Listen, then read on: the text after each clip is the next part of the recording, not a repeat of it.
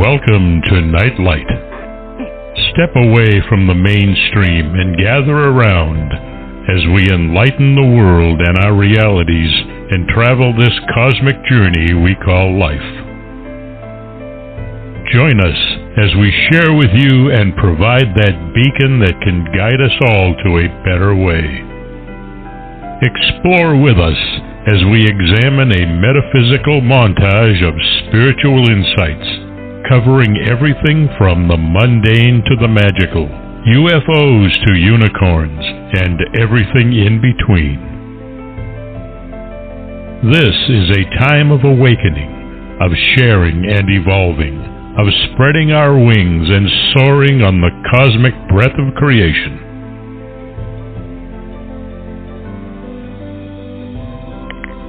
Come and join with other light-minded spirits as we weave our lights together to seek understanding, enlightenment, and, with a little luck, some wisdom.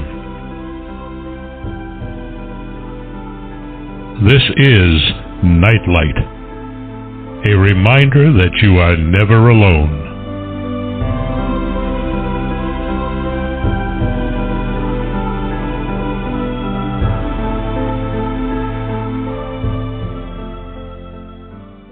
Welcome to Nightlight, everybody. Glad you could spend time with me today because I have a really fascinating author with me again. She is definitely, this is her third time with me, and if she keeps writing, she's going to become a real regular on the show, that's for sure. Before we start, though, I want to thank Ken Quiethawk for his amazing intro. Please look for him on the Internet. He is a native storyteller, and the tradition that he is emulating and living in his life is one that all of us should be aware of because it's a different way of preserving a cosmology and a history and one that everyone should actually be aware of. I have with me today Dina Miriam, who has written a new book called When the Bright Moon Rises, The Awakening of Ancient Memories. It is, first and foremost, a love story between the sages of the cosmic forces known as the deities, love of the sages for the people, and love between individuals seeking to express this universal force of love that exists within all of us. It's also a study of karma, the cosmic law of cause and effect. This narrative begins in Vedic India around the 9th century BCE, with the meeting of two people and the seeding of a love that cannot be fulfilled, but which comes into fruition nearly 10,000 years later during the Tang Empire in China, where they are reborn as the renowned poet Li Bai and his poet wife. The awakening of her memories of previous births initiates an inner struggle that is only resolved under the guidance of her dearest master, her Taoist master. Sorry about that. And this is her story. Dina is an author, storyteller, and the founder and convener of the Global Peace Initiative of Women, bringing spiritual resources to address critical global challenges such as conflict, social justice, and ecological scarring of the earth. Over the years, she has worked to bring greater gender balance and balance between the Abrahamic and Dharmic-based religious traditions for a more inclusive interfaith movement. Her two previous books, which I highly recommend and I loved, My Journey Through Time, a spiritual memoir of life, death, and rebirth, and then The Untold Story of Sita, an empowering tale of our time, bring you into an understanding as to the tradition, the new tradition that Dina has initiated. And someone wrote a while back that this may well be the beginning of a whole new literary tradition, with people chronicling the journey of their spirit through time and their past lives and the lessons that were taught and the talents and the skills and the gifts that were brought forward. So, without further ado, welcome to the show, Miriam. Thank you, Barbara. It's wonderful to be here again talking to you. Well, you write about a topic that has fascinated me forever, and I think everyone has always hoped that they had past lives. Frankly, I truly believe that we have. And if indeed we have had, what kind of talents, skills, and inclinations we bring from one lifetime to the next. And even if we don't believe in past lives, the fact that we have inclinations and we have talents and skills would indicate that somewhere along the line there was more information in this particular area that is sending you in that direction again this lifetime. I'm a gardener. I can't stop gardening. Just even if you don't give me land, I'll fill pots with dirt and I'll garden. And it has to have been from past lifetimes that this love of nurturing plants took seed and has followed me lifetime to lifetime, I would think.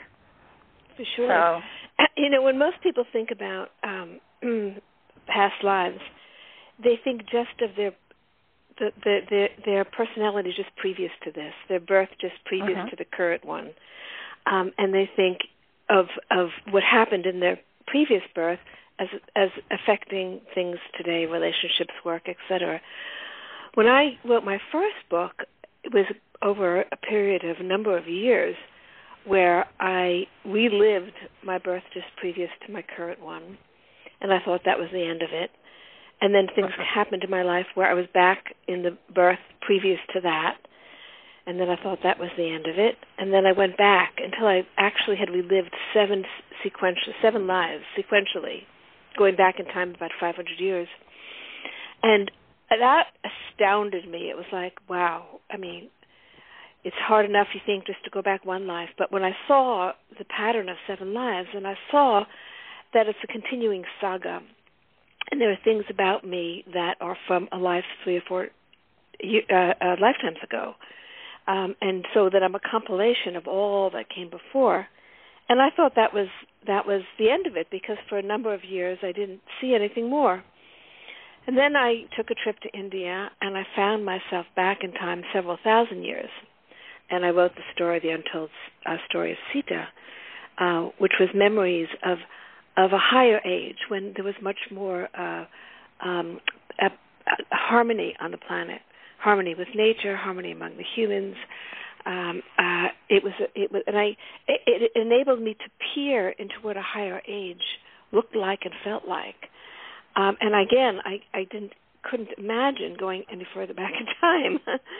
But then, sure enough, a year or two later, I found myself back in this ancient time, about 10,000 years ago, in the time when the Vedas were first being given a higher age, even than during the time of Sita and Ram, what we would call the Isasati Yuga, the age of complete, direct perception of truth. And so I didn't know what to make of that, but that's where this story has its beginnings. This love story have its beginnings, and I was able to experience what that age was like when human society was just kind of undergoing a dramatic change, and it was going through growth. The ice was melting, which was very interesting to me too. It was a time about 11,000 BCE or 10,000 BCE. A comet hit the Earth, and the glaciers melted. Previous to that, a big part of the Earth was under glacier cover, but the oceans rose 400 feet.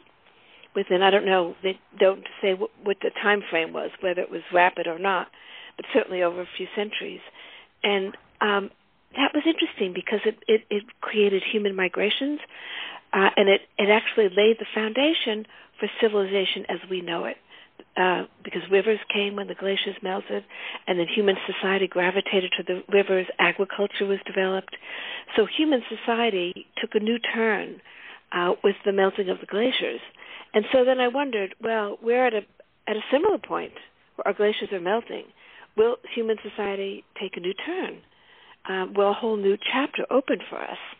It was interesting to go back to that time when society was also the world was at a crossroad as we are today. Yeah, and it begs the question.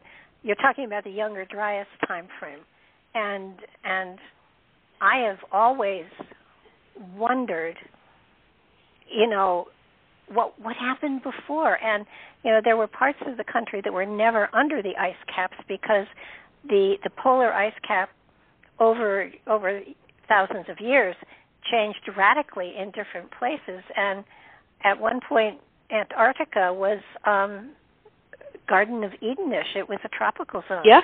And South America never had ice in it, and therefore those cultures probably go back even further without an interruption of the Ice Age. So, I mean, there's, you've got a tremendous time frame you can play with your past lives, for sure. Well, I wonder, my current book goes back even further because I think there's no end to how far we can go back.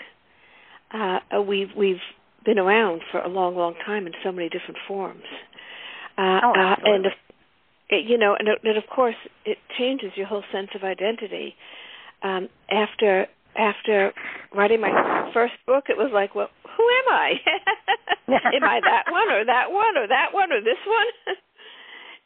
Well, I think that's one of the fascinating things about your past lives is that the personality changes as well. I mean, it's you, but the personality and the either the forcefulness or the timidness of in many ways, the characters that you were are not reflective of the character that you are now. So you're seeing, yourself with different personalities to a great extent, and being able to sort of see where certain of your tendencies come from, which I think is fascinating.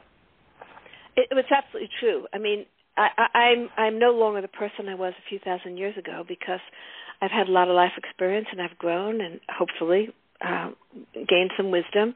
But there are things, like you said, gardening. There are things that remain with you, themes that continue to resonate through your lives, through the series of lives. Certainly relationships, powerful relationships stay with you. And so it's interesting because you get to see what's ephemeral, what really is not an intrinsic part of you. I mean, of course, once you get deeper into it, we're just pure spirit.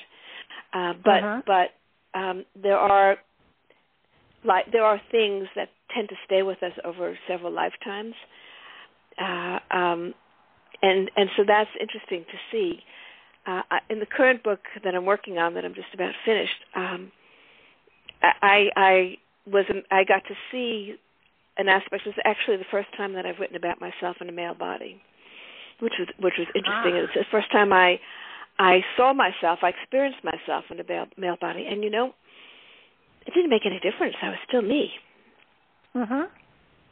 It was very interesting to have that experience of seeing myself in a male body. I mean, me and not me. Of course, I'm not that person anymore. But in a male body, you had a different sort of power than you do when you're in a female body. So that must have been interesting to experience. Exactly. That was definitely. I had more freedom at that time to maneuver through the world because it was that takes place about 1000 BCE. When there already was, women already were second-class citizens in most parts of the world. I mean, going back to the Vedic time with the bright moon rises, it was a time before that when women led clans, women were leaders, there was no restriction really. The only restriction was not going against the laws of harmony within the society, which of course the personality that I had then did. She fell in love with a celibate monk, and had some difficulty with that. I had to laugh. It's sort of like, it's when I was laughing, and only because, how frustrating to, and clearly the feelings were shared, and yet the vow of celibacy took prominence, so that, she should have watched her mouth when she threw her beads into the river and said 10,000 years ago. Holy mackerel. It was kind of like, be careful what you wish for in state, because, chances are you're going to live it out. Well, words have power, and that's one of the things about that era, is that they understood that words had power. and that word is sound is vibration, and vibration manifests. I mean, it has such enormous power within it. The interesting thing for me about that period is as the earth was changing, because forests were coming, because so much of the water was locked in ice, there was not a lot of rain. But suddenly now the water's released, and there's rain, and there's forests, and life is thriving, right? But it was the rishis, the ones who understood the power of sound, who were helping with the transformation and the creation of all of that, quietly, silently, doing their work. I think one of the things that that I have always believed, and you're certainly, with what you're writing, kind of gives a confirmation to that. I have always believed that there was a time when we lived in harmony with the animals, where we could really talk to them, where there was there was communication between us and the animals, and I certainly believe that that's certainly something that happens today. I know I have cats, and I can go kitty, kitty, kitty, but and if they hear it, they kind of know the rhythm, and food is imminent. So, but you can actually send messages telepathically to your animals in pictures, and they will pick up on it and respond to it. Well, that's it. A lot of the communication in those days was telepathic. Mm-hmm. And so with the animals, yeah. And so there were no predators or anything. There was a balance in nature, so that there was no need for predatory stuff. It was a time of peace, and I don't know how far back this goes, but I have seen places where the animals and the humans worked together in Congress. It was not a matter of now we're not talking dinosaurs here, but we're talking a time in which there were lions and tigers and bears. Oh my! And I think it's in the collective memory. In the West, we talk about the Garden of Eden, where there was harmony. Where man lived a natural life, man and women. So I think there is in the collective memory this time. In the East, we would say that was the Satya Yuga, before man began to see himself as separate and develop this consciousness of domination, where he saw himself as an integral part of the whole, took what was needed. It's interesting to me because some of the reviewers have looked at that part of the book. They call it a primitive society. And when you look at the way archaeologists and anthropologists look at that time period in the human frame, the time period of 8,000 years BCE, right? They see it as more primitive. But there was no war, there was no torture, there was no slavery, there was no treatment of animals the way we treat animals today, which is horrific, the way we treat animals. The whole meat industry, the way we just treat them like commodities with no consciousness at all. So I consider that to be a higher consciousness, because there was a much greater sense of value of life. Oh, absolutely. And our place in the universe.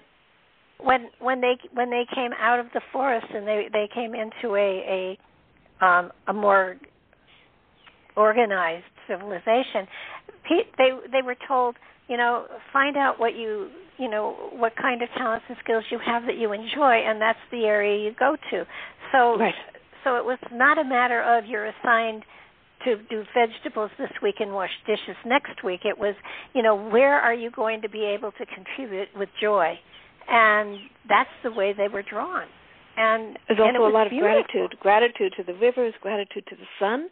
I mean, we think of it as primitive, worshiping the sun, but it was gratitude.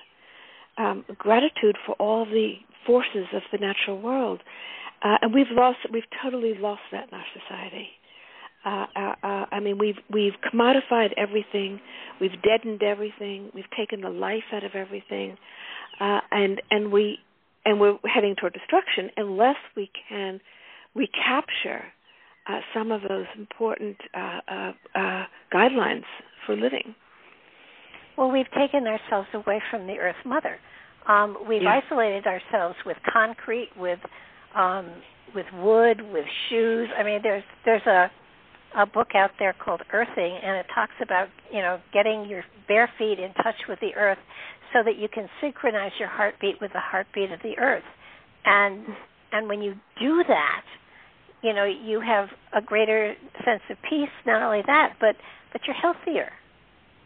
Absolutely. Because you're in sync with your environment. Now, certainly I'm not telling people in Alaska to go out and, stand on the snow, but there is this element of reconnecting to the Earth Mother, because when you get your heartbeat in sync with that heartbeat, there is a greater sense of oneness that fills you with joy and enables you to have a more abundant life, I believe. So I think that they know that there are healing properties that come from the earth, just like there are healing properties in the soil.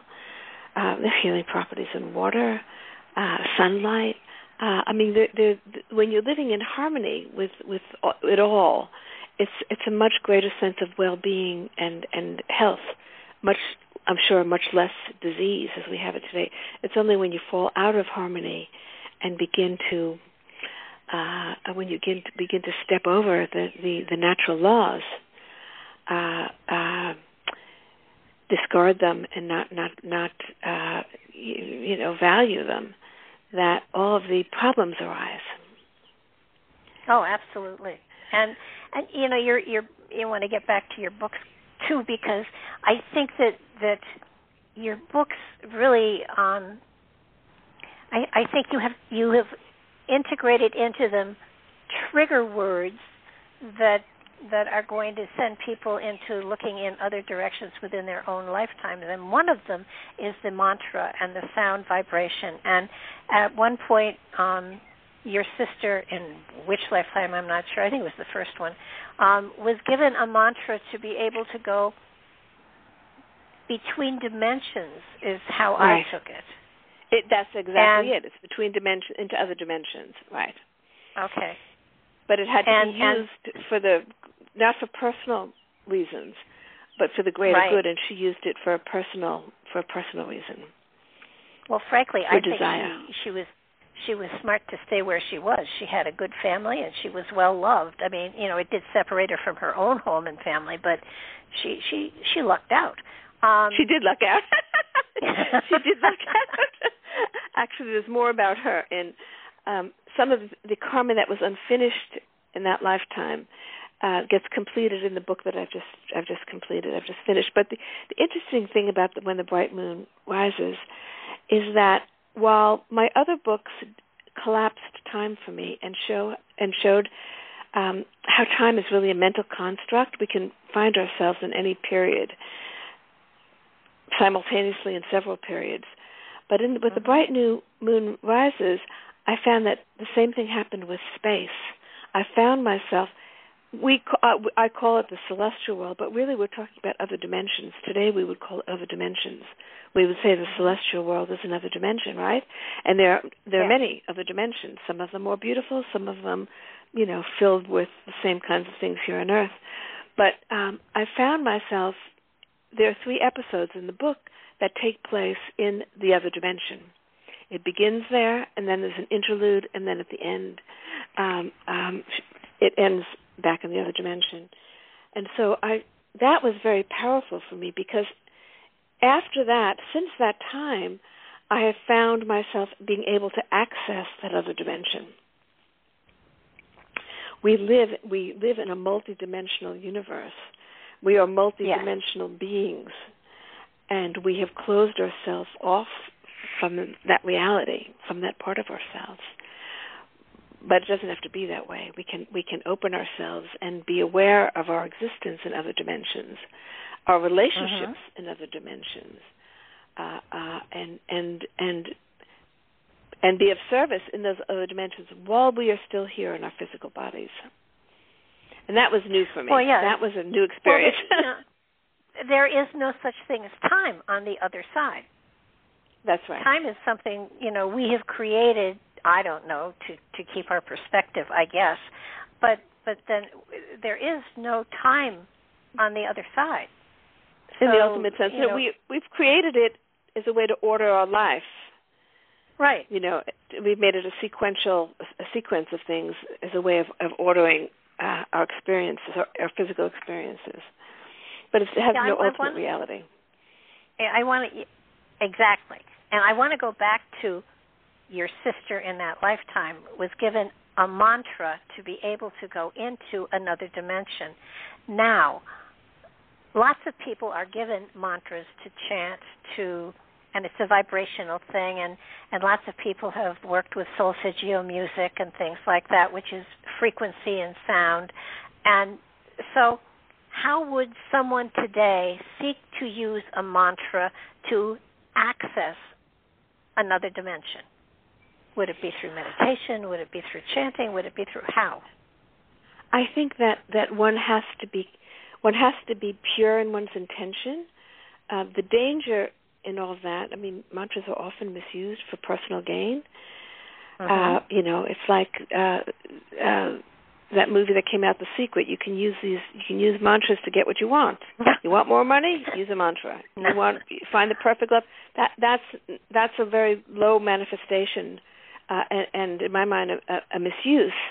I mean, we should be able to materialize what we need in this world through our willpower and through our concentration, because we are in control more than we know.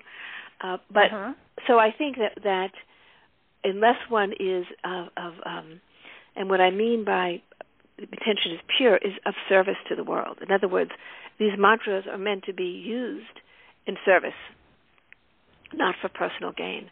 So the sages who were living at that time were using the mantras to create plenty for the people, to make the forest flourish, to keep the harmony in the forest. They were using the mantras for the well-being and for the thriving of communities of life, not for their own personal advancement. Prema, the sister that you mentioned, she was in charge of protecting the community. There weren't, not from the animals, but there were unsavory tribes that were coming in that were demonstrating some aggressive tendencies. I mean, this was a declining period. It wasn't the height of the golden age. It was a period of loss, of knowledge loss. And so there were these unsavory communities coming in. And so she was meant to use this mantra to protect life and to make sure the harmony, the balance of the forest was maintained. But she fell in love with someone from that other dimension and used it to enter in. And then because she had misused it from its original purpose, she forgot it when she got there and couldn't return to her family. Today, there are people who can do this. There are people who have what they call powers, CDs. I think we have to be careful what we wish for. But if we have a concentrated meditation practice, I mean not a haphazard, but a concentrated practice, and we have to meet our needs. You know, if you don't have a job and you need a job, you can do affirmations. Affirmations are a modern form of like a mantra, where you're enhancing the power of your mind to create the circumstances that you need. If you're having a health situation, you can do affirmations to affirm your positive health, your well-being, and there are amazing results from these affirmations. The mantras that were used in the earlier days were correlated. The sound was an ancient form of Sanskrit, which emerged based on universal sounds. So they were able to work with sounds that were primal sounds in the creation of the universe. You know, sound is like in the beginning there was vibration. Vibration is sound. That's what created all that is. So in the beginning was the word. What is the word? The word is vibration. So while we may not, the average person, those of us who are busy with our lives, may not know those particular sacred sounds, we can use affirmations. Affirmations are very powerful, and I've heard many incredible stories, health, relationships, work, of people doing, and even, I know that a lot of people do affirmations for peace in the world. on a daily basis, just sending out vibrations of love and peace. So I think that what I've learned from this is that we can take greater control of our lives. I mean, people say this, we know this, that we can take more control of our lives. Yes, there are things from the past, from our karma, the conditions, that we can't change, but we can change our attitude and we can change our future. Well, I tell people all the time that you create your reality by your perspective of it, and yes, and it's true. And I think the other thing that you are illustrating with your book is the law of cause and effect, which I think is incredible, and most people don't understand the law of cause and effect. You know, you take an action, there is a reaction to it. And oftentimes it doesn't happen immediately, but it does indeed happen. And you know, you this is a book also illustrating the law of karma, so that you know you can pay it forward, and you can, when things happen that are so synchronistic and magical in your life, you have to understand there is a reason for it, and it may not be from this lifetime. And exactly, you know, I think that one of the benefits that a guide or a teacher, a sage can do is delay a reaction. I mean, everything the universe is constantly seeking to balance itself. We see that in nature, we see that in the law of physics. The universe is seeking to balance. So any energy put out, the opposite, it has to have its complementary action. But the timing of it is left undetermined. And the timing often happens when we can benefit from it, when we can use it to grow an understanding. It's not a punishment. It's all there meant to stimulate our own growth and understanding. And so the sages and our guides and our teachers can help with this by bringing forth certain effects at a time when we'll be able to learn from it. I mean, the whole process of the law of cause and effect is there to help us awaken. People see it as punishment and reward, but I don't see it that way at all. I see it as all there to help us with the awakening process, which is what life is about, awakening to our true nature, to the reality. Well, the Dalai Lama once asked, who was your greatest teacher. It was that political system that forced him out of Thailand. And, people just looked at him and said, are you kidding? This man made your life horrible. He made you, homeless. He made you all sorts of things. And the Dalai Lama just smiled and said, and he taught me patience. That's right. China was his greatest teacher, right. He taught him patience, So that, it's, the what appears to be, a sad experience is a wonderful teaching tool. And it's when you see the lesson that it's taught you, and it's always of a positive nature. When you understand the gift that difficulty gave you, and you don't necessarily have to write a thank you note, but it kind of loses its impact on you, and you move forward from it. I agree. I think you're right. You don't have to write a thank you note, but you can acknowledge that this is a great teaching, and you learned something of great importance from this experience. And I think most of our challenges in life, we don't see it when we're in it, but afterwards, often we look back and we can see how it made us stronger, how we grew from that experience. I mean, people have relationship breakups and they, bemoan the fact, and then later on they say, wow, that was a blessing. I dodged a bullet there. And how about when you come across someone that that there is a powerful connection there, and you can't put your finger on what it is, but it's almost magnetic, and you can't explain it. Is that sometimes? I'm not talking, so much of a physical attraction as a spiritual drawing that it just feels like you belong together, and you can't explain how or why. I mean, I think that usually most people have some experience that you can only explain through a past life connection, whether it's a very strong romantic relationship or work partnership or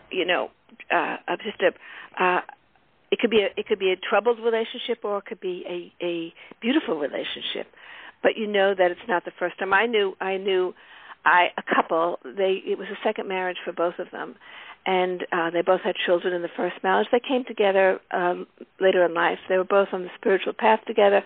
I always held them up as the one couple I knew that really worked. And they said to me, we've been working at it for many lifetimes. This is not the first lifetime. This is the lifetime we finally got it right, So, but they may have had, several other times together which were not so harmonious.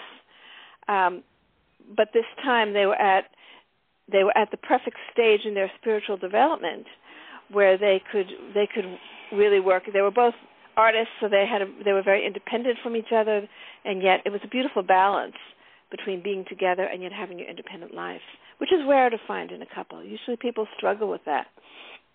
Very often people struggle with that. I think so that you've illustrated, with all of your books how people do cycle, so that there is a soul family, so to speak, and that they take on different roles at different lifetimes in your life and of course they're on journeys within their own lives as well. So it's almost like there's an agreement that I'll help you this way, you'll help me that way, so that there's always a balance.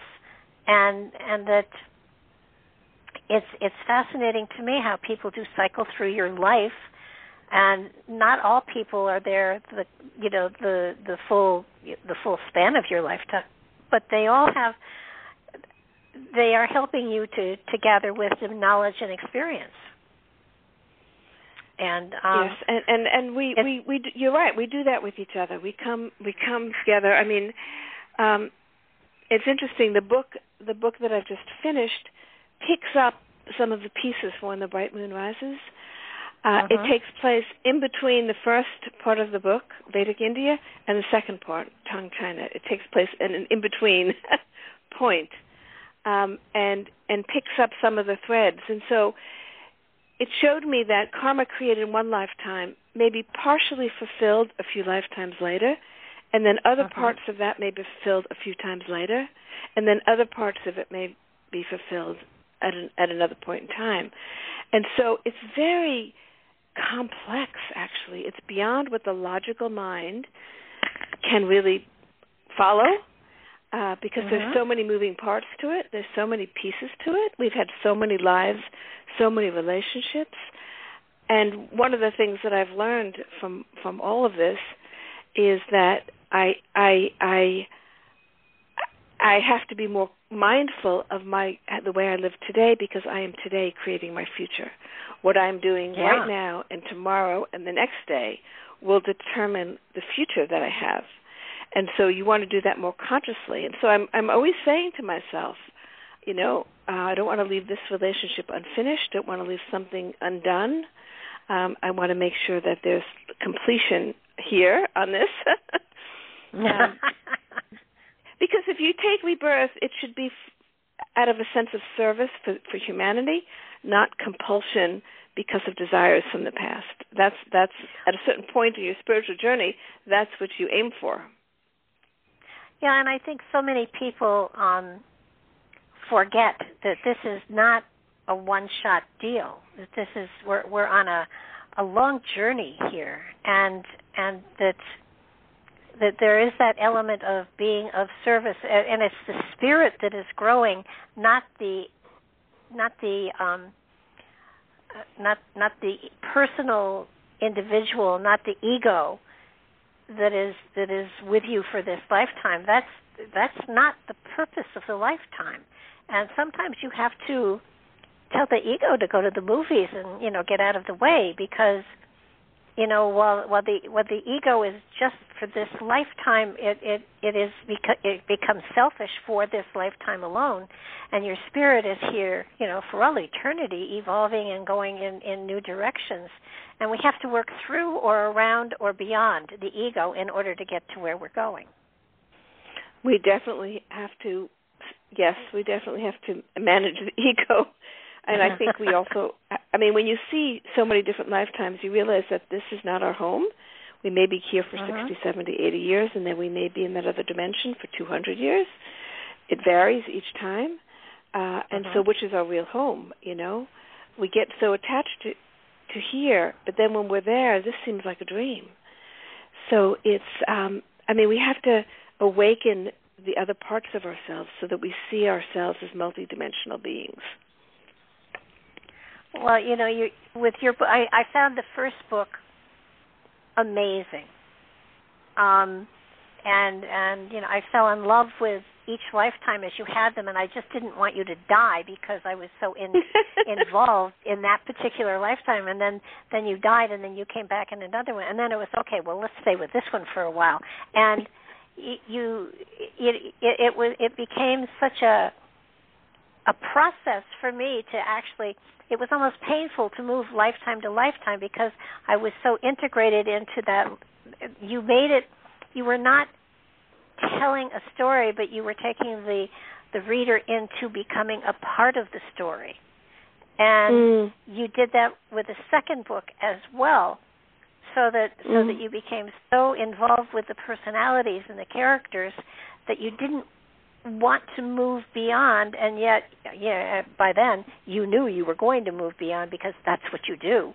And so in this book, I found it, you know, as intriguing, and I loved the way you brought in some parts of the mythology that is a reality if you're evolved enough to see it. With the hermit. And everything. I thought that was fabulous. I thought the Taoist hermits, you know, who lived on the mountains, and you know, what were their practices and their beliefs. I mean, come on, you wrote a phoenix and a tiger. I mean, get out of here. Well, it's true that. I didn't know much about Taoism before I wrote this book, but I found that I became a Taoist, and I got back into my Taoist persona. You know, I had no connection to China until suddenly the door opened, and I fell in love with Chinese poetry, and I became that personality of that era, and it was hard for me to leave that. Actually, I mean. I had trouble finishing that book. Not that it wasn't finished. It's just that I said to myself, I have to keep editing it. I wasn't making any changes, but I was rereading it because I was stuck in that era. It's like I couldn't pull myself back. And I wrote this a lot during COVID, actually. I started it before COVID. But, you know, here I was alone in my house, living in another time period, going back into several time periods, actually, because I was in Vedic India, and then I was in China, and then even within China, seeing several different lifetimes. So I was remembering a life in which I remembered another life. That was all new to me. I have a suggestion for you. I know you have a wonderful assistant there who probably has nothing to do part of the time, and I would suggest that you have her gather all of the poetry together and publish the poetry separately. Huh, that's interesting. Yeah, I thought about that. The new book coming out has some poems. I mean, it awakened the poet in me, and so I was up in the middle of the night writing poetry, and I just thought to myself, you know, I really became that personality again, and it was just so. I had to pull myself back and say, okay, I'm not living in Taoist. I'm not living in Tang China anymore. Not the 8th century. Well, and I'm happy to be me. Well, yeah, but that personality burned her early poems, and I would really strongly urge you to put out a small book of the poetry, and add to it as in other words, open yourself to the poetry that is there because it in itself has a message. Yeah, and yeah. And you know and if you really have to, then write a description as to what the poetry means. If you feel that you want to put more into it, but I wouldn't think you would need too much to it. But the poetry the current book has a few poems, and the book I'm about to start, which takes place in medieval Tibet, actually, also will have some poetry. So I think that since the writing of that book, that door has opened and it doesn't close. I mean, that's the thing, is once you regain a memory, it stays. It's with you. It's you've regained something. You've regained a part of yourself. And so where is this all leading? I don't know. I haven't found that out yet. Have you seen the work of Nicholas Roerich? Yes. There's a museum here in New York I used to go to. I know. I went there too. I got yelled at because I touched the pictures. I just couldn't. I mean, he painted with tempera, and he went on donkeys into the mountains of Tibet, and I mean, and his paintings are so mystical. They are just so absolutely unbelievable. Yeah. Oh my goodness. I fell in love with his work. Who was it? Not Dorian Virtue. Oh crap! Now I can't remember her name. Anyhow, she wrote books on the missing years of Jesus and a number of other books, and she was involved in the Saint Germain stuff. Her name will come at 3:00 in the morning. But anyhow, his paintings are so. I mean, he uses colors that resonate to chakras that open doors inside of you. Well, I think he was seeing into other dimensions. Oh, absolutely. And he and his wife, they were part of the foundation of the Theosophic Society too. So that I didn't know. Yeah, they were very involved in that, and it was because of him that there were symbols painted on top of hospitals during World War II that each side agreed to not bomb. That's interesting. I didn't know that. Yeah, I didn't know that. He was amazing. A lot of his paintings got sold, and then one of his either a student or someone who worked with him pulled together the collection of paintings that are there in that brownstone in New York City. And I mean, to walk through it's not a quote unquote museum that is a huge museum. It's in a brownstone, and oh my gosh, when you realize that these were canvases that were rolled up on donkey back and traipsed through the Himalayas, it puts a whole nother dimension of understanding of spirit coming graphically to you and touching your spirit graphically. It just opens one up. It's a cool place. It's true. I mean, art. I think that's the function. The interesting thing about the book that I'm working on now, that I'm finishing, it is that it's again a declining time, which takes place around 1000 BCE, but the arts are just beginning to flourish. So it's almost as if as our doors into the other world, as our intuitive perceptions of the higher realities would becoming becoming dimmer, we were expressing our spiritual aspirations through the arts, and the arts then really began to, painting and sculpture and dance and music, began to take on a new role in human society. It was the spiritual connection. And as I saw that, and it was very interesting to me, because you can see, I mean, I've always been a history buff, and I've always wanted to really understand the movement of time through history, because I think that we don't really understand it very well in the general public, even in academic circles, see it in a very limited way. But to see the development of human society through a spiritual lens has always been very interesting to me. And I think that art was given by the deities as a way to maintain our connection with the higher worlds. And many artists do this. Maybe not the art today. I don't know about that. Well, yeah, I'm with you on that one. but music especially too. I mean, if you listen to music from a spiritual sense, there are messages that have been left throughout time. I mean, the song "Till There Was You," John Lennon's "Imagine." Yeah. You know, a lot of these, you know, forget what they're.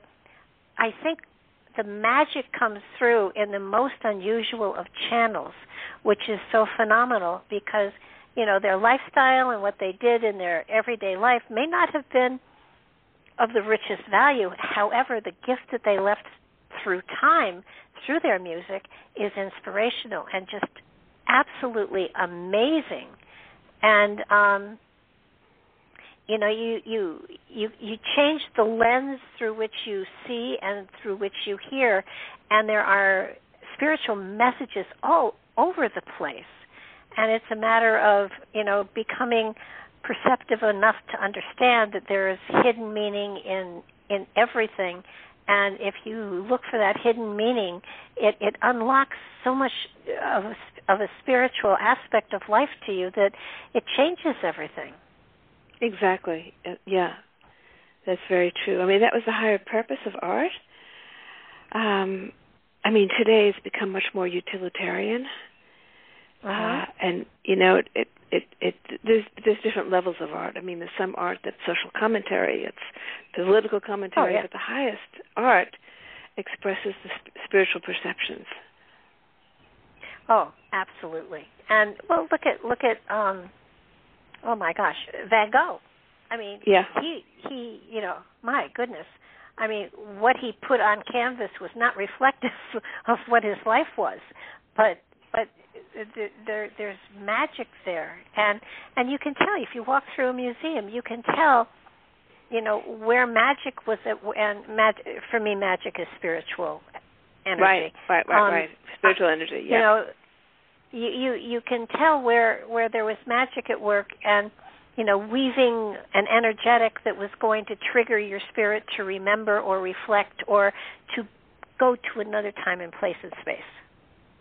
I mean, I think a lot of it is what you said, is triggering memories, because we all hold the memories of every place that we've been, everything that we've experienced. But for most of us, we can't, in order to focus on our present life, it would be disconcerting to remember it all.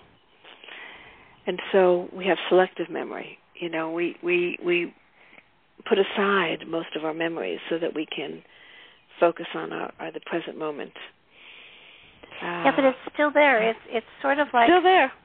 Yeah, still there. I often you know, kind of equate our past lives to our closet. If you had a closet full of all the clothes you have worn in your entire life, and each piece of clothing representing a different time frame, a different lifetime, you know, you could go back and going back to, you know, your onesies to present time.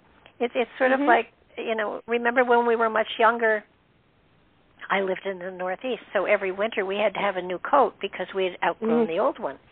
Right. And so each lifetime, you know, you're wearing a different garment to experience life in a different way. That's right.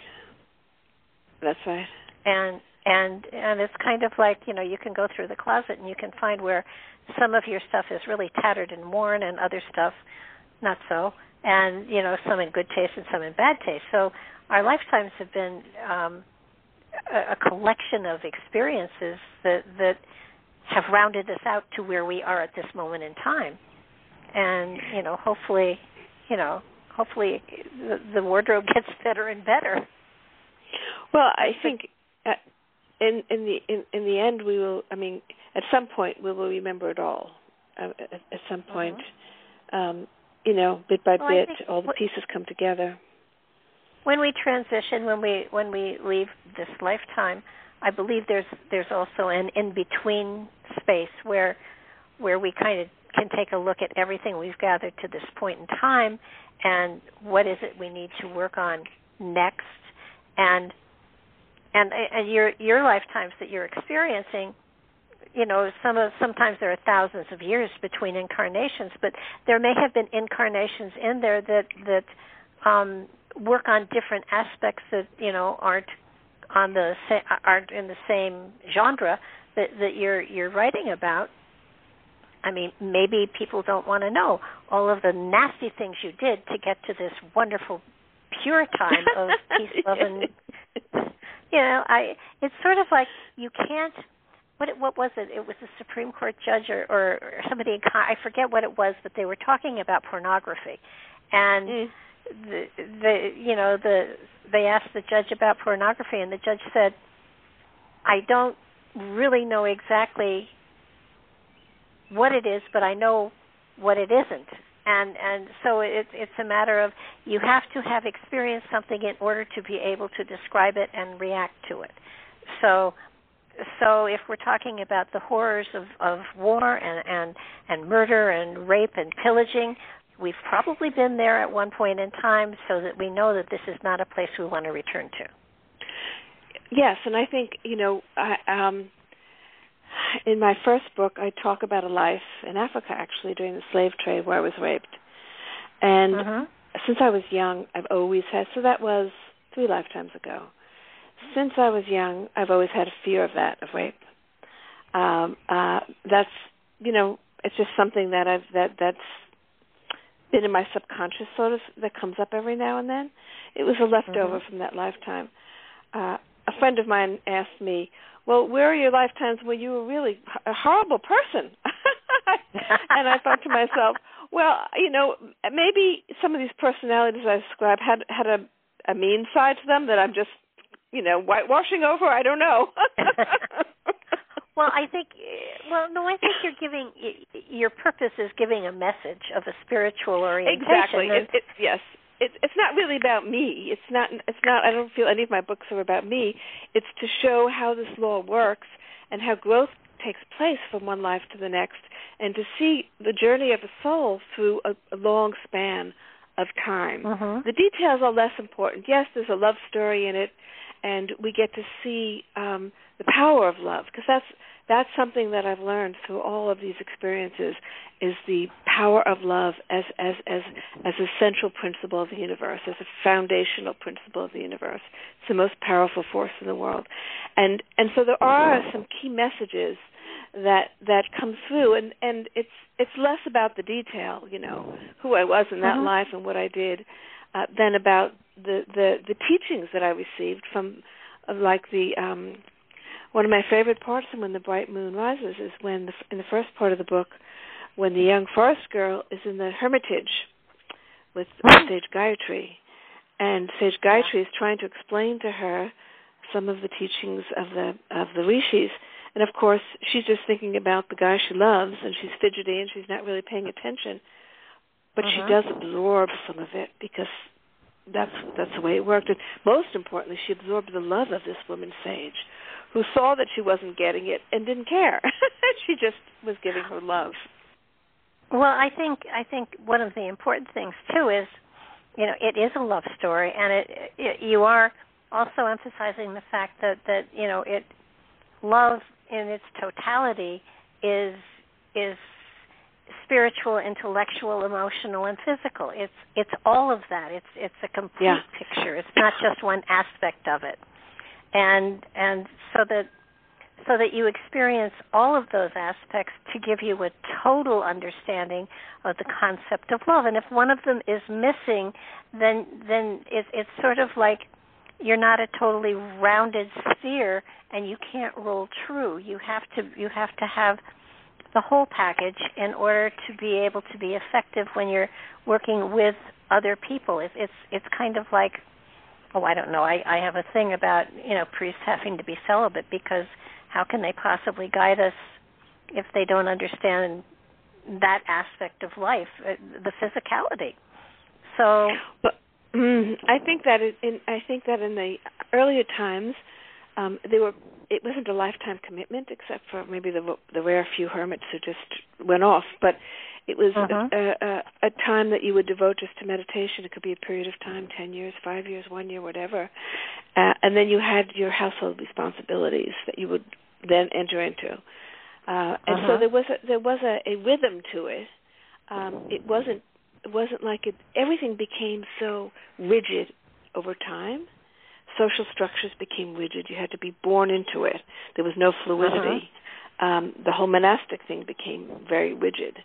I think it was much more intuitive in the beginnings of our development of the modern society. It was much more fluid.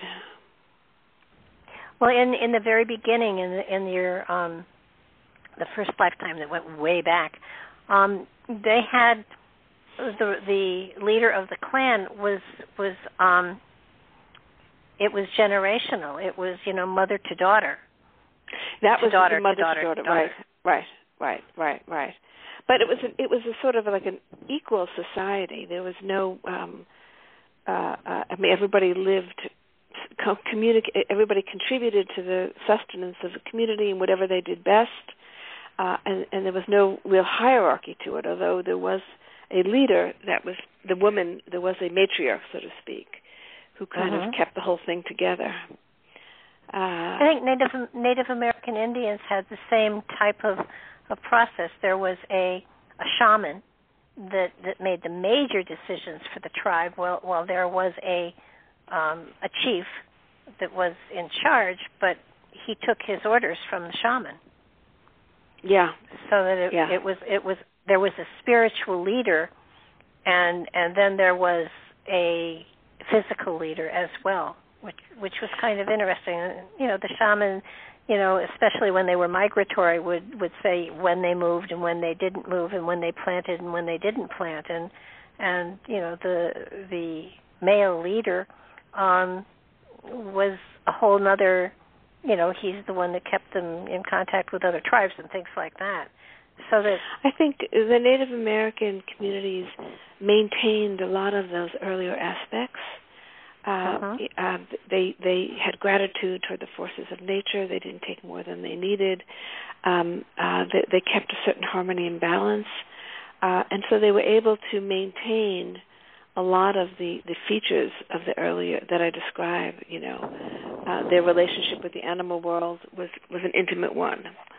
It wasn't one of they didn't see them as commodities. And they apologized when they took and they apologized when they took an animal's life, and they especially with the buffalo, they used every part of the buffalo, that nothing went to waste. And it was a wonderful balance.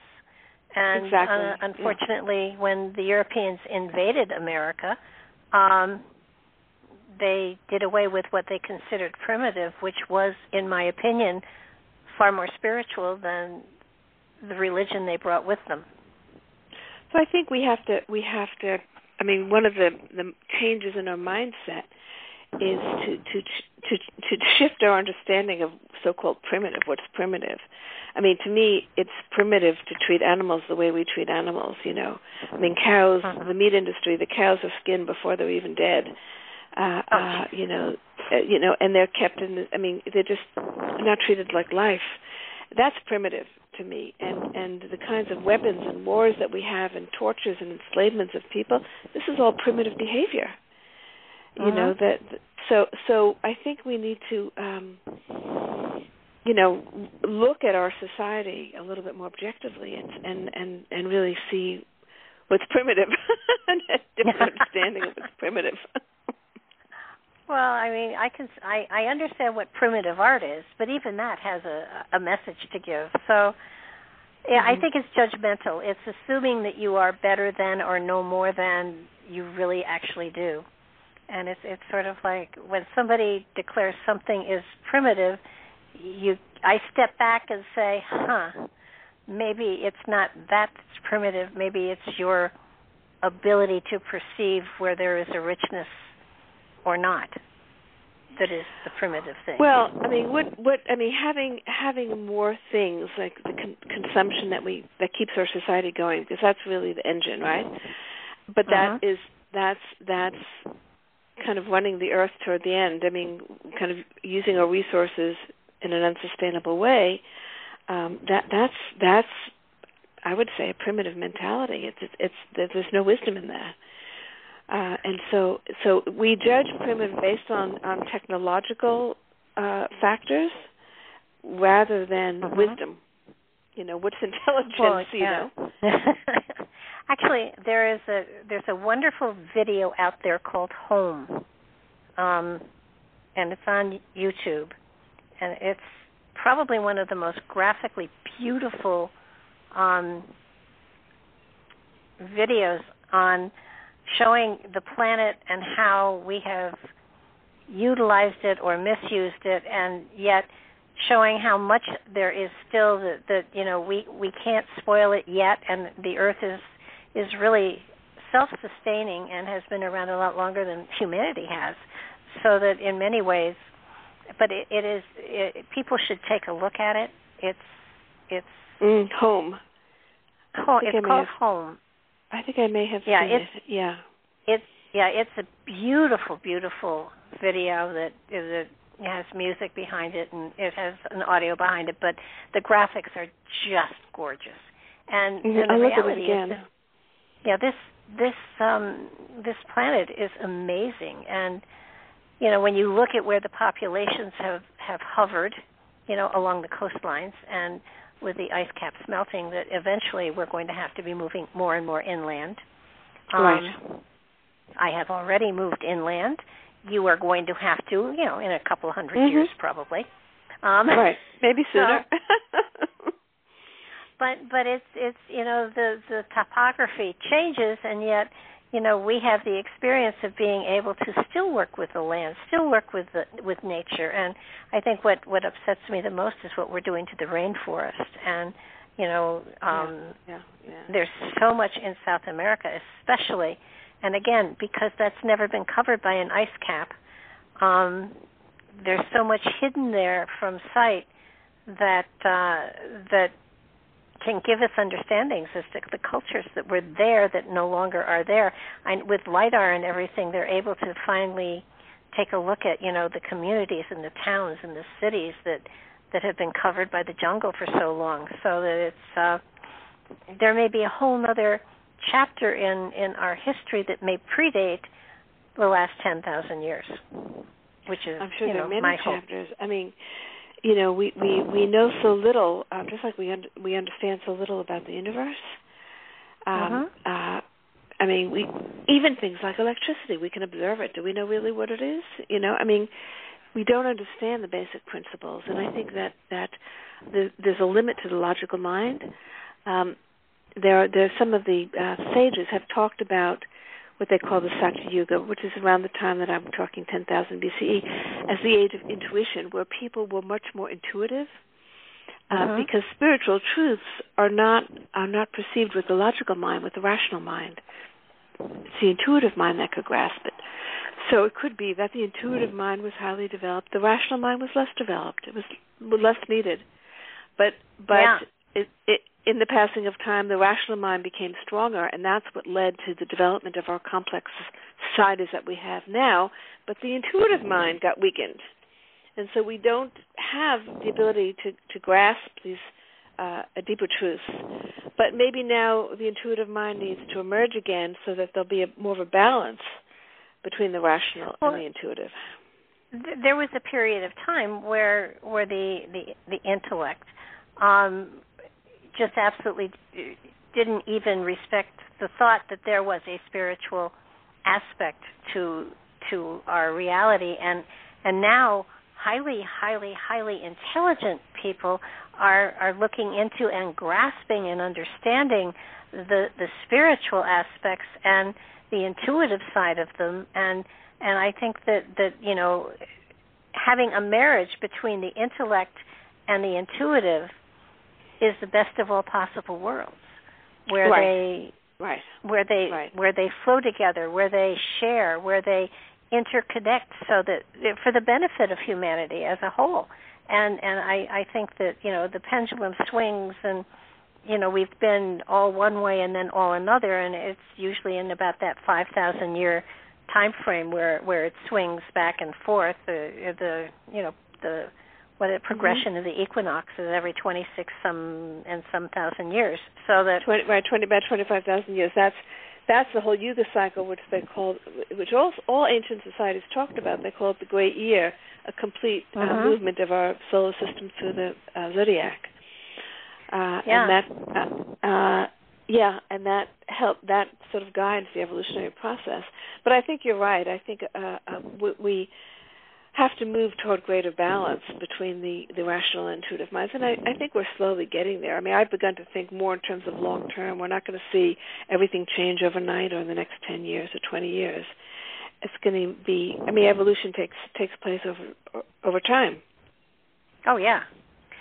But, you know, it's interesting to actually be able to perceive the fact that there is a change. We are in one of those swings where the intuitive is coming back into balance with the intellect, and right. I think it's amazing because, you know, people who dealt with the intuitive, you know, were looked upon as bird did the steak, among other things, and you know, and today there is a greater.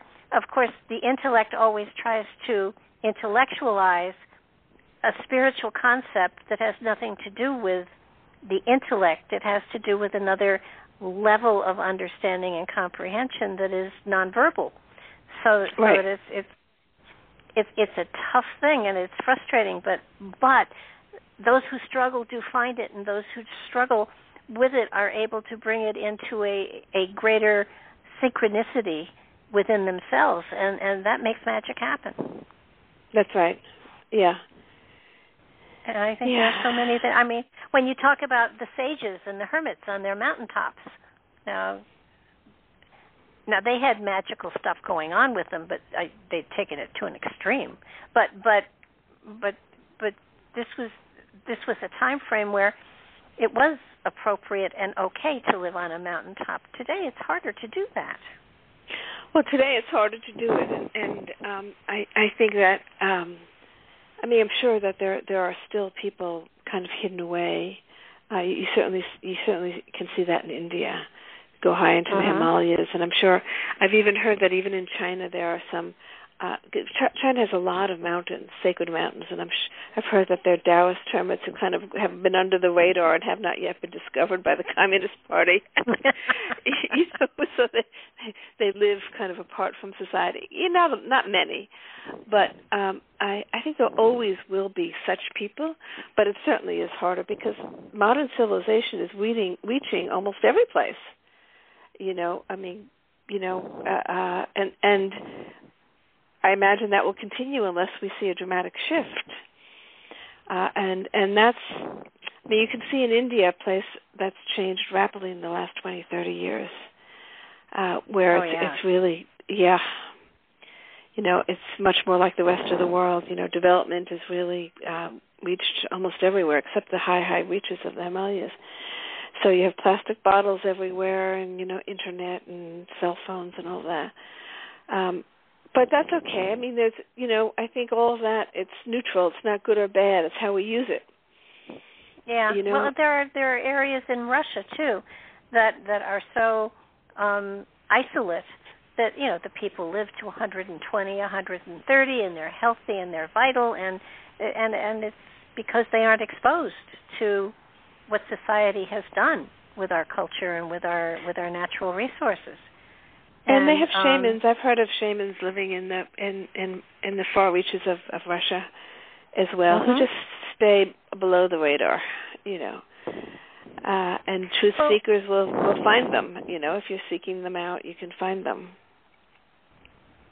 Yeah, and that's I think one of the wonderful things about you know, books like yours that indicate that, you know, these practices are still there. They're out there. You're able to be a part of them if you choose to dedicate your life to them. And a journey like this is a dedication of a lifetime. It's not something that you can take a weekend workshop on and have a certificate that says you are a shaman now or whatever. So it's a commitment of a lifetime, and I think that the practices are much more accessible today than they were in the past. I mean, I think in the past, you know, up until 100, 200 years ago, you had to really go off in search of a teacher because there weren't so many books on this. There was certainly no internet, so you had to go search for a teacher. And now, so many of the teachings, of course, there's no replacement for a teacher, but you can certainly get a lot of inspiration and a lot of guidance, especially for beginning the path, through all that's available between books and online teachings and YouTube talks. And actually this year there's been more than ever. Yes, we have flooded the internet, haven't we? It's been a good thing because many more people have access to the teachings then. Oh, absolutely. And I think personally, the fact that we have within us a master teacher ourselves, so that it gives us the tools to reach to that aspect of our own inner journey, and that's where the roadmap really is, and connect to that. Yeah. And there are so many different ways of making that connection, and it's a matter of trusting the fact that you've made that connection. I think so many people look for a teacher because they don't trust themselves. That's true. Yeah, they don't trust themselves, and I mean, I think you have to be a pretty centered and focused to be able to access your own teacher within. I think most people need some guidance, and also, help to persist, because you can get discouraged. People expect immediate results. If you don't get immediate results, especially here in the West, well, you're ready to go to the next thing and try something else. And you do need patience, as the Dalai Lama said. For the spiritual path, you need patience and persistence. I have come to the point where I can now actually walk on water. It has to be frozen, but I can walk on water. You can walk on, okay. I can levitate if you scare me enough. I will definitely levitate a micro inch or whatever. But yeah, I think that we can travel in time. We can do all sorts of magical things. It's just a matter of trusting to ourselves and knowing that what we get is going to be instruction for us, for and trusting for what our you're seeing. lifetime. I mean, that's one thing I'm very grateful for, is that, except at the very beginning when I really questioned myself, for the most part, I trust what I see, and I learned to be able to tell when my experiences are authentic. But it takes kind of tuning in with yourself and really sitting with it and looking at it, and that's been a very useful tool. Yeah. I mean, one guideline has always been the relationships for me. When I see relationships in the past, and I feel the enormous love that I feel for a certain person from the past. For example, when I finished the book of When the Bright Moon Rises, I had a dream of Levi, the poet. And for weeks after, I felt a connection with him. I don't know if he's in another body or if he's in the other dimension, but I felt his spirit vibrating. And I felt an intense love relationship, a mutual relationship. And I said to myself, this is real. Because I had to say to myself now, I had the book translated into Chinese. All my books have been translated into Chinese. And I said, Levi is actually a very, very famous poet. He's an historical person. He's a famous poet in China, one of the most beloved poets. And I thought to myself, here I am, an American woman claiming to have been the wife of one of their heroes. The Chinese are very proud. I'm sure they think his wives are still reborn in Chinese bodies, as he would be reborn in a Chinese body. And I said to myself, this is real, because the love that I feel with him, for his not for him as a poet, but for him as a man, was so palpable, was so real to me. That was to me that it's like, okay, this is real.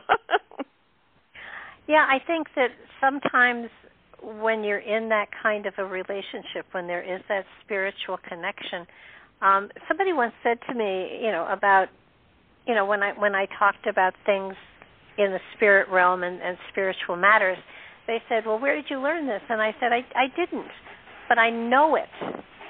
And it's they kind of looked at me, and it was like, I can't explain it. I just know it. This is it. This is my truth. Doesn't have to be yours, but it's my truth, and I know it as a fact for me. Now, you take what you want and you move on, but with spiritual stuff, if you trust it and you know it, it is reality. It exactly. doesn't matter if it's, but exactly. Yeah, I mean, I have been, I would say, each of the books have been a transformative experience for me. I say to people who don't believe in rebirth, well, then just take it as a novel. But frankly, most novels are memories. Most novels are built on memories. What is the imagination? Imagination is based on memory. There's poetic license. There's we can build up stories around things that have happened to us. But those where the characters are really real, we weave in people that we've known. I mean, this is how literature. This is the basis of literature, right? It's based on personal experiences. Right. Whether we realize them as such or not doesn't matter, But the imagination is closely linked with our memory. That's how I feel.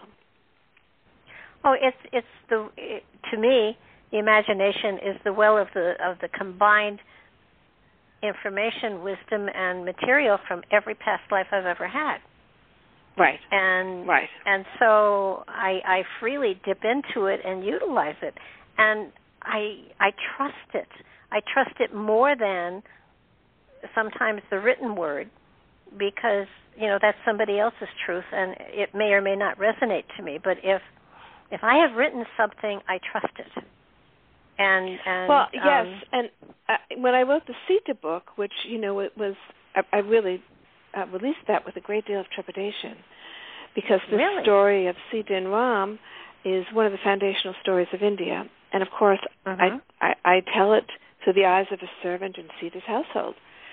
Sita is a secondary character in the traditional telling of the story, almost a victim of what's taking place. And I was a little nervous of how it would be received in India. Well, overwhelmingly received, tens of thousands of readers, translated into several languages. And it surprised me. It was like, well, because it resonated. Something resonated with many of the people. It's like, well, this is the first time we're hearing Sita's story.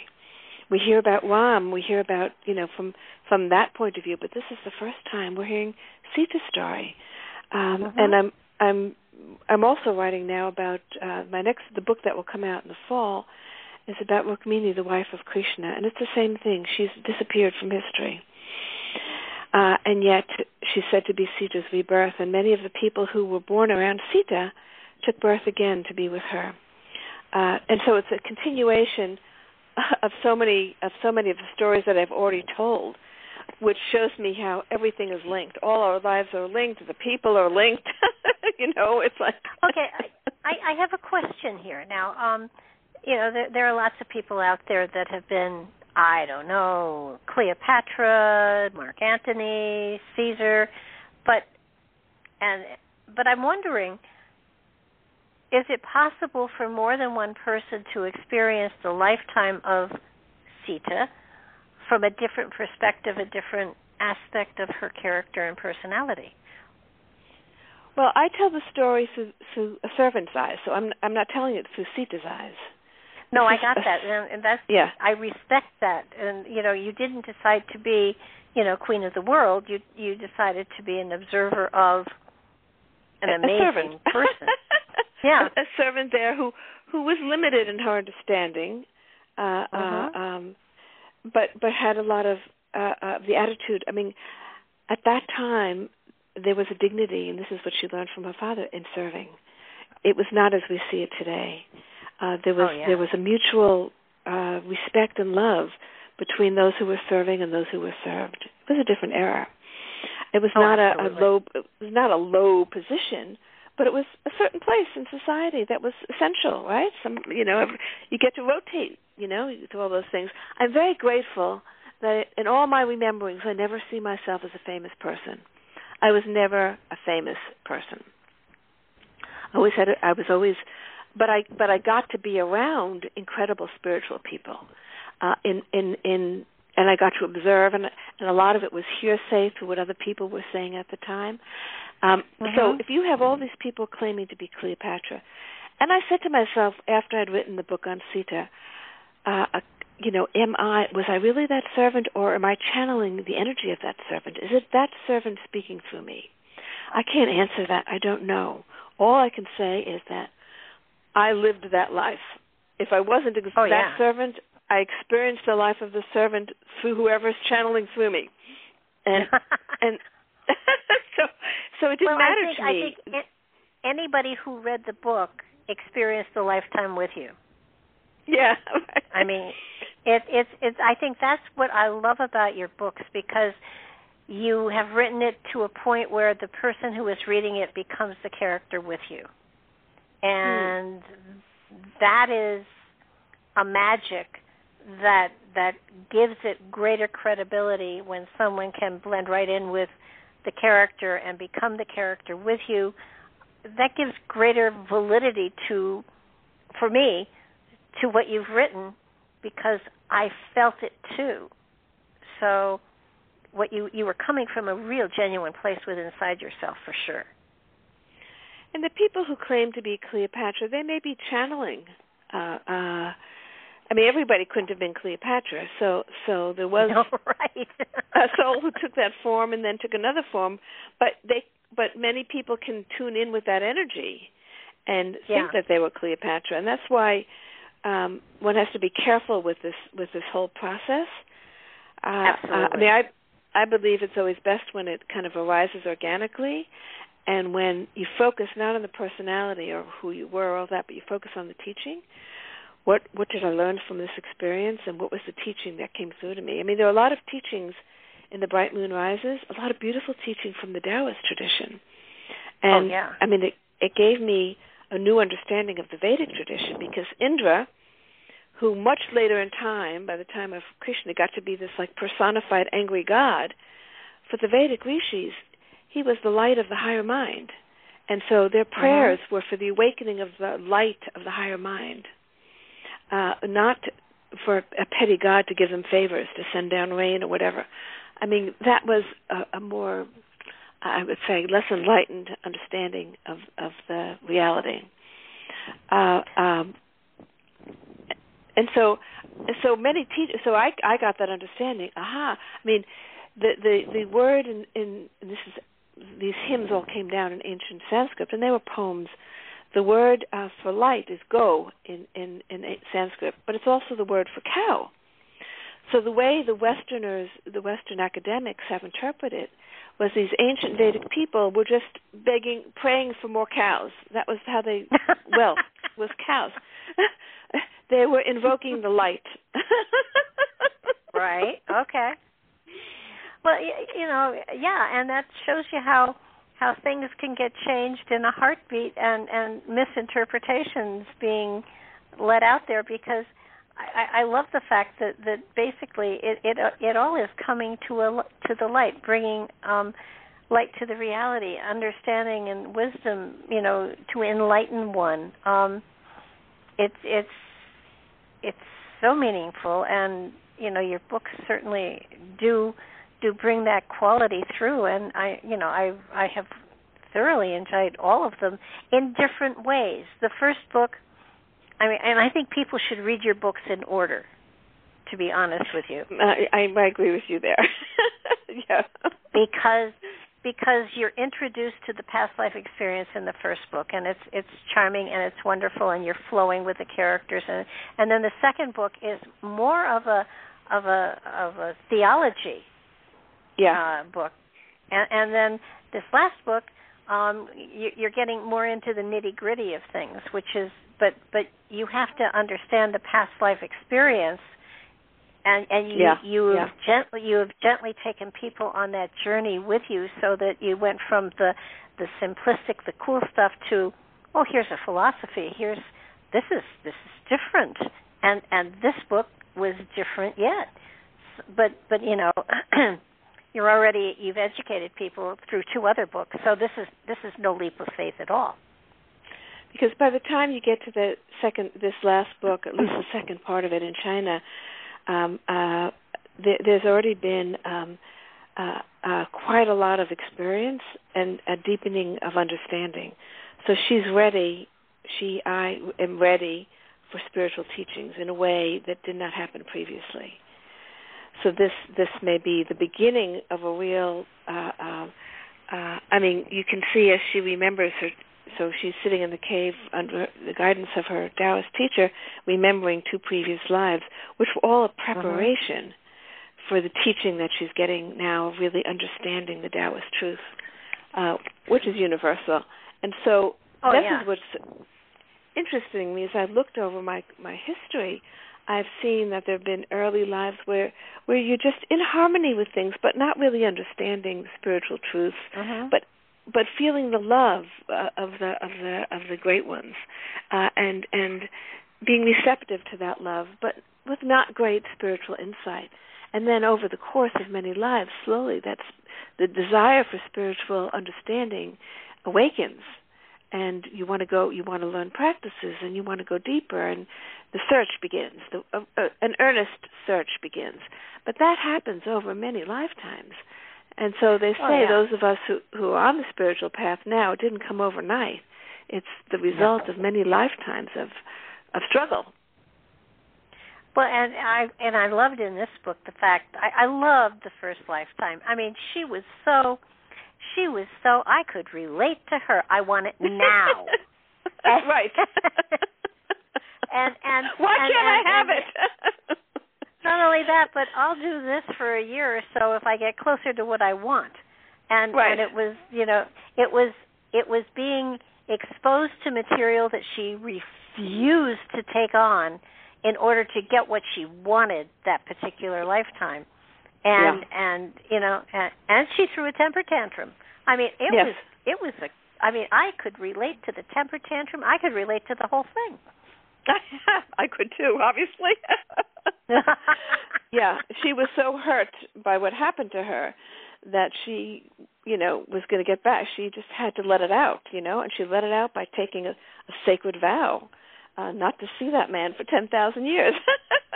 I mean, happily it ended well, but actually it ended in a way that I didn't expect, but I kind of expected. I mean, when she came 10,000 years later to have a lifetime with him, it was wonderful because each of them had their own.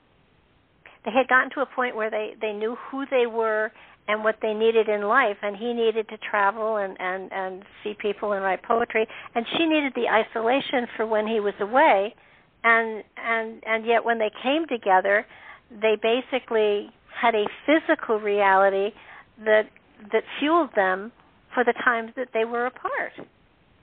I mean, It was beautiful. And, yes, and she had to get over her feelings of rejection. She had carried with her a sense of rejection, and her teacher helped her get over that. And this is the interesting thing about karma. We think about it as, relationships and work and health and all that, but it's also patterns of thinking. And they're sometimes very subtle, the patterns of thinking that we have an instinctive reaction to something, That's a pattern of thinking that we've carried with us, and it takes conscious will to change a pattern of thinking. If you have low self-esteem, you have to work on that. It doesn't automatically, I have low self-esteem, I'm going to get rid of that. You have to really work on it.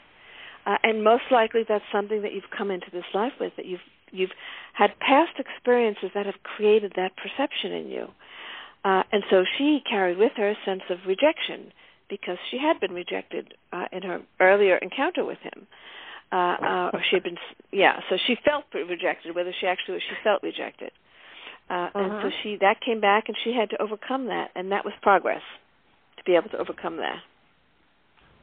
what I found fascinating was that at one point she asked her teacher, she said, did the man from the first lifetime, did he ever marry? Did he ever find someone else that he could? Now, she married and she had a family, but did he? Right.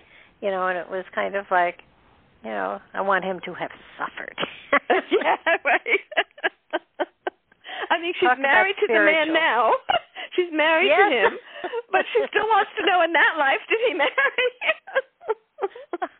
I mean, it's so human. It's very human, and yeah, I mean, she was who she was. I mean, she still had a long way to go. Well, yeah, but who doesn't? Who doesn't? You wouldn't be here. Yeah. Exactly. You would not.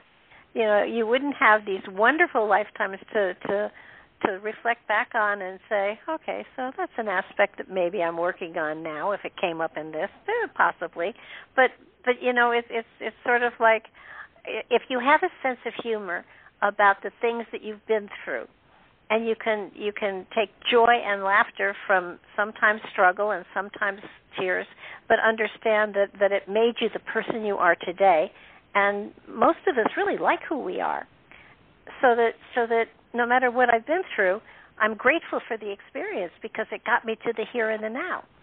Do I still think have you're work? absolutely Sure. right. I think you're absolutely right. I mean, looking back, you can say, it's like, you get a divorce and you look back and say, thank God, even though you might have been tormented during the process and, felt rejected and all of that, things have a way of working out. And when you look back, there's usually gratitude. If you really can see things clearly, you can see that everything that happens in the universe is for our benefit, is for our higher benefit. Not to satisfy the ego desires, but it's for the higher benefit, everything that happens to us. And it's very hard to keep that in mind all the time, when you're going through a struggle. Yeah, no thank you notes. I think that, in a lifetime yet to come, I might even, write a thank you note here and there, but I haven't. It could yet be a general lifetime. thank you to the universe. Well, it's kind of like, it could be something like with the Peruvian shamans. Sometimes they do the despachos, and you can write the note and then you burn it and then you scatter the ashes. I might do that. But that actually is a good thing. There is power in ritual, and like at one point, Shu, in her Chinese life, takes her poems and she's going to put them into the river. And it's like she wants to send away her past lives, all her recollections. She wants to send them away. And then actually she writes one poem about that, about letting her past lives just go into the distance, not to be burdened with them anymore, because she's outgrown them. That's sort of the balance that we have to find, is to be cognizant of our past, but not to be burdened by it. Oh, absolutely. And I'm sure everyone can say, yes, I've had experiences in the past that I'd like to forget. Well, I don't want to forget them because they were part of the building blocks for where I am today. I feel the same way. Yeah, I feel the same way. And as far as past lives go, I am fascinated with them, and I certainly am going. I'm not writing novels like you do, but I am going to take time to go back and to sort of pull out those past lives that are affecting me most at this point in time, because I think it's a wonderful form of self-therapy. Absolutely. Absolutely, it's a form of self, and also it brings clarity on what your work is in this life, where your focus should be, and not to be lackadaisical about it. I mean, we can drift through so many years of our life, and then before you know it, you're at the end of your life. So to make good use of your time, I mean, the more awake we are, the better use we can make of the time that we have here. Well, theoretically, we are supposed to. Well, our bodies are supposed to last us 120 years. So, that gives me another 50 years to play with.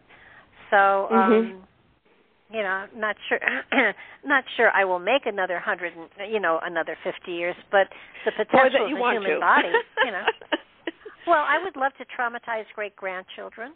I would love to, be able to give, a lot of my descendants yet to come, or my children yet to come, my grandchildren and great-grandchildren and stuff like that. I'd love to be a voice there that says, what if, No, I hear that. I feel the same way. I mean, I think at a certain point, when your work is done. When your work is done, you move on. And until that time, I mean, if there's still things to do, then you want to stay around in a healthy body so that you can do them. Absolutely. Well, it's funny. About, maybe 40 years ago or so, I was diagnosed with ulcerative colitis, and they told me, and it was really funny because at the time, I wasn't as integrated into this work as I am at this moment in time, and they said, you're going to die of this. We don't know how long you've got, but it's not a long time, so you should get yourself in order. And I looked at the doctor and I said, I don't have time to die. I have too much to do. And he looked at me and he said, are you hearing what I'm saying? I said, I heard what you said. I do not have time to die. I have too much to do. And, now I am 40 years, almost 50 years, beyond that. And, there is no sign of ulcerative colitis and stuff like that. So that it was a matter of, I got a death sentence and I said, I don't think so. Right. Well, that's also the power of the mind. I mean, the power of the mind. We have much more power and control than we realize. Most of us don't use it, or don't know how to use it, the power that we have within us. And I think so many of the teachings today try to help people understand the power that they have to shape their life, Well, I know at the time the doctor said to my mother, she is really not in her right mind. She doesn't know what she's saying. And my mother looked at him, and though she was not spiritually oriented at all, she looked at the doctor and said, I think she knows more than you do. And, which surprised me because it was not like my mother to say something like that. But that I think everybody has times in their life when something like that happens, and they make a choice. Right. And they make a choice. And at that particular point in time, no, I had too much to do. I don't have time for that. And I reflect back on it. I think, holy mackerel, where did that come from? Oftentimes, things come out of your mouth that you don't expect.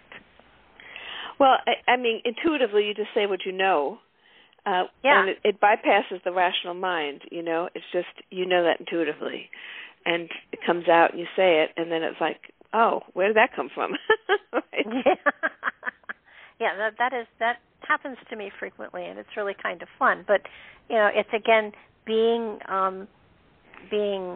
sensitive to the fact that our higher consciousness, our spirit within, whatever you want to call it, does speak to us through intuition, through our imagination, does give us messages from those other realms. And if we pay attention to them, again, magic happens in your life. And everyone is capable of having magic happen in their life.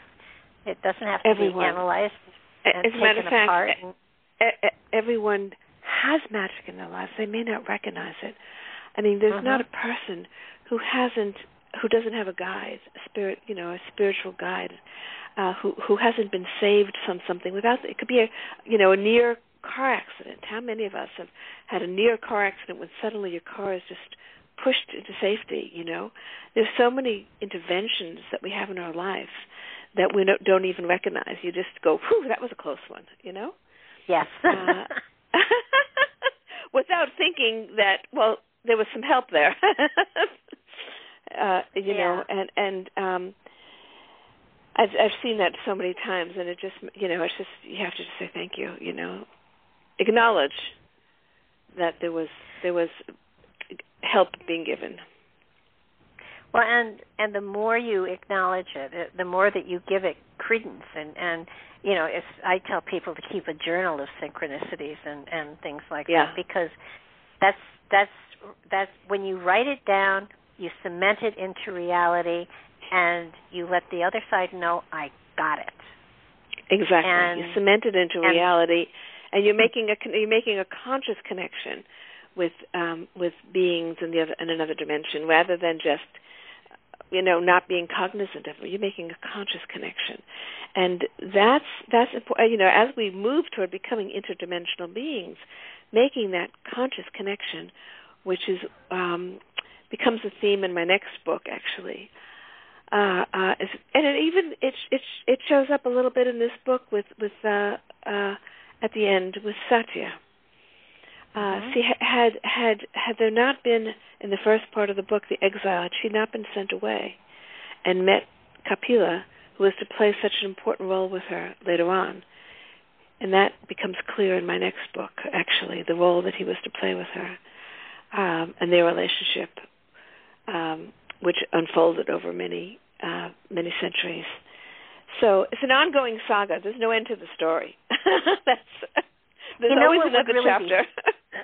You know what would really be fun is at some point in time playing with the thought of writing about a future lifetime. Actually, I have already started to think about that. That's already been. I'm just at the beginning of starting this new book on medieval Tibet, 13th century Tibet, and then I thought to myself, as I do after every book, I don't know what comes next. I have seen two future lives, and I thought of but I don't see a lot of detail in them. I just see myself, and I see where I am, and I see some relationships that are formed. I thought of trying to write something about that. A lifetime yet to come. I think that would be so much fun to do because, of course, you'll never know. Well, you will when you get there, but it would almost be a message to myself from the past to the future. Exactly. And if you publish it at some time in the future, not obviously a book, but a PDF or a Kindle or something in the future, whatever they use, wouldn't it be fascinating to, say, 200 years, 500 years from now, someone finding a copy of it and realizing that they are you? Well, you're actually speaking just what's gone through my mind 6 months ago, because even the books that I've written, I've thought to myself, when I read these books in the future, well, I know that it's me. And then I thought somewhere deep inside I would, even though it's not conscious. But the book that I'm thinking about is 200 years in the future. And there are many changes on the Earth, and that would have to get into climate change and a lot of the shifts that will be taking place.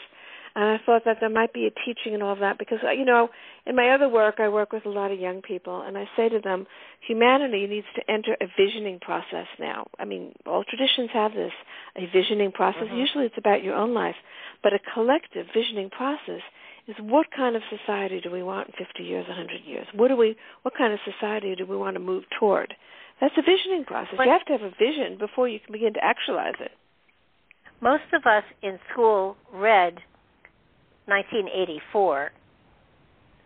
I mean, yes, that was a dysfunctional vision of the future. Yeah, yeah, it was. And we actualized it. We created it. We absolutely did. So looking forward 200 years, and then maybe 500, and then maybe 1,000. The Rendlesham Forest UFO experience theoretically had the drone that appeared in Rendlesham Forest. One of the soldiers touched it and was downloaded with ones and zeros, which turned out to be binary code, and it turned out to be a message from 800 years in the future. You're kidding? A message from 800 years? This is a true story? True story. What was the message? Well, it said something about the human experience continues, that they had been observing us, and that the date that the drone was sent was 800 years in the future. And there was apparently more to it, and there are books yet to come. But wow. Yeah, what is this book binary, called? I'll send you. It's by James Patterson, I think. And he was the soldier that touched the drone that got downloaded with the binary code. And years later, Linda Morton Howell saw the notebook he had written it down in, because he didn't realize it was binary code, and it was translated, and that was the message. I think there was more to it. Yeah. And so, kind of nice. When I talk to somebody who's in like New Zealand, it's fun to know that there is a future, because they're already a day or so ahead of us. Knowing that humanity is still being observed 800 years in the future is comforting to a point, but we don't know exactly where the drone came from. Well, I think humanity is going to survive. I mean, that's a wide open question. I think it will survive. It's an open question of what that will look like. We'll adapt to Earth changes. There's always Earth changes. I mean, Earth is continually changing, and we're adaptable. But and it may be the Earth won't sustain the current level of population. We don't know what it will look like yet, but I think we can begin to see it. Clearly, seers can see it. So each one of us has that seer capability within ourselves. We can begin to see it. And that's why I think this time of solitude has been so useful, because when you're out so busy running around doing this, that, and the other thing, your faculties are focused on the external world, not focused on the higher capabilities. So we need to begin to awaken our seeing faculties. Oh, both the totally past agree. and the future. Yeah. While your past life stuff is fascinating as heck, first of all, I would love to see the poetry book, because I think that's called for. Because I will do that. Thank you. I will do that. Your poetry from then should be published now, so it gets the attention it deserved then. Mm-hmm. And with the fact that your books are out there and are so popular, you have a built-in audience for the poetry. Yeah. So, I'm going to work on that. I think that'd be, but then a future lifetime or so. That would be fun. That will be too. after the Tibet book. Will be a future lifetime. It's funny, because this is what's emerged for me now. I never used to think beyond the next book, and each book it's like I don't know what comes next, and then something comes.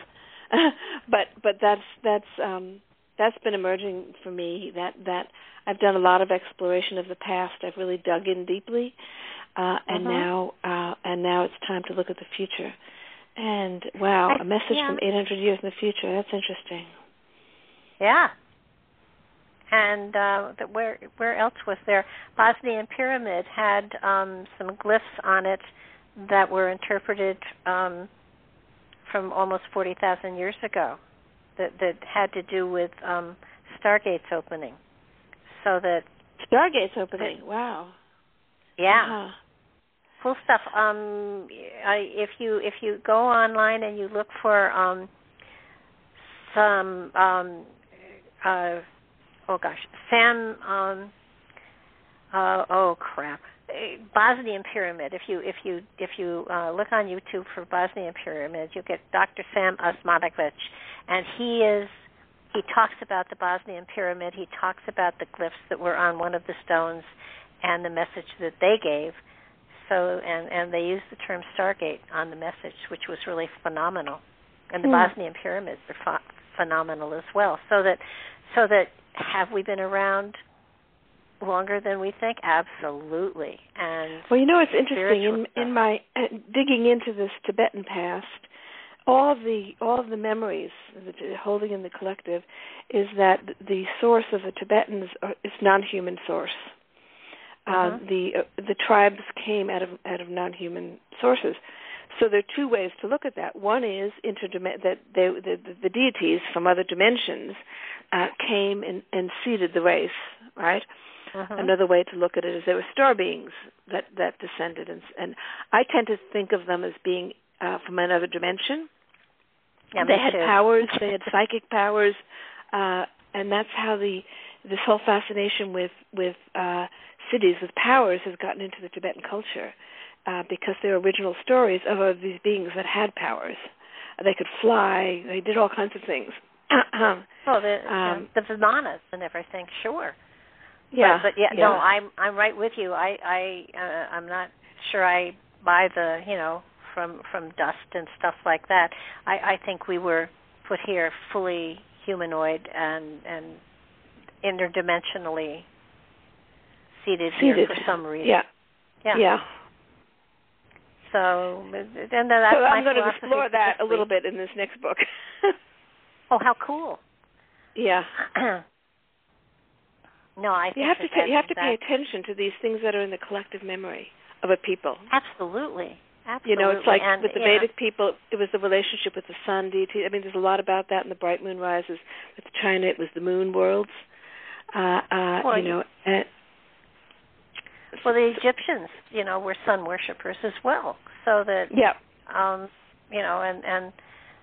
then we go into monotheism. So humanity has tried to evolve and misinterpreted it along the way, but I think that the core truth has always been there.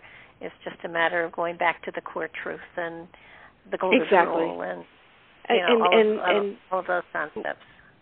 And getting rid of all these misunderstandings, like the idea of a judgment, a judging deity. I mean, all these misunderstandings that have been used to manipulate people, really, to keep people in a state of fear. Absolutely.